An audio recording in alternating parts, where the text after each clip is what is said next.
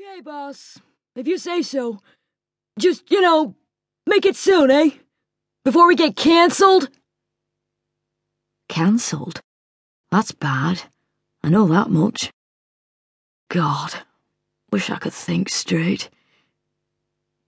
He squinted into the sunlight at the team of people behind angry Scotty's shoulder. Bustling, busy, all moving with the precision of a machine. And here he stood like a loose cog. This was his machine, and it was going to break down if he didn't fix it. I'm a waste of a watch strap. A hopeless, guilt-ridden drunk. I'm being offered everything that could mean something to me, and if I don't sort myself out, I'm gonna lose it all. Chapter 1. What do you want most in all the world? Usually my answer to this is to wake up gradually, but this clearly wasn't the answer Felix had in mind. He's one of those congenitally cheerful people, full of energy and enthusiasm, like a spaniel, that talks, on amphetamines. Right now, Felix, I want you to go away. To Australia, preferably, but anywhere a long way away will do. Somewhere where they'd punish people who were jolly in the mornings. Close the door behind you.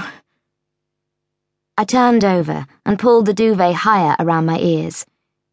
He might be my best friend, but jolting me out of blissful sleep was no way to go about showing it. I mean it.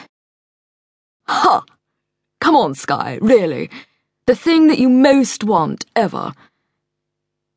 He bounced around a bit. At least, I think he was bouncing. I still had my eyes closed, but the furniture was clunking and ornaments kept falling over.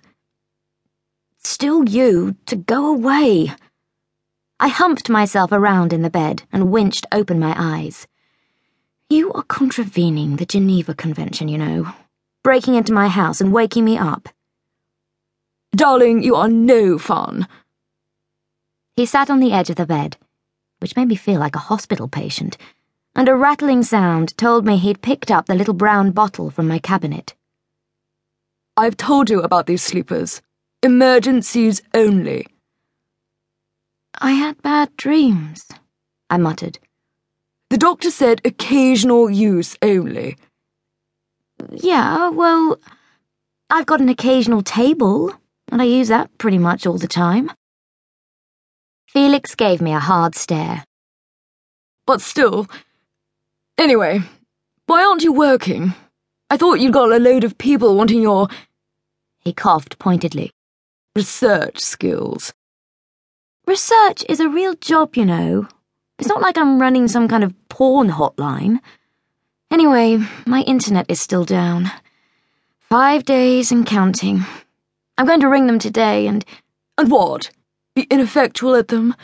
Sky, you need to... You know about those people who suddenly turn on their best friends?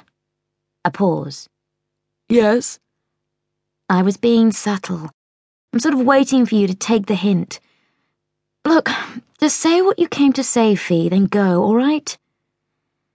I was beginning to regret giving him a key now. It was supposed to be on the understanding that he only used it if it was absolutely vital. But he developed a very loose interpretation of absolutely vital lately. It had apparently been absolutely vital that he came in last week while I was hanging out the washing. When I got in from the garden, he'd been halfway through my toast and marmalade and had made me jump so hard I'd nearly wet myself. Here goes, then. I couldn't see him past the shoulder of duvet, but the mattress wobbled as he breathed heavily in a useless attempt at suspense. I've got tickets to the Fallen Skies Convention.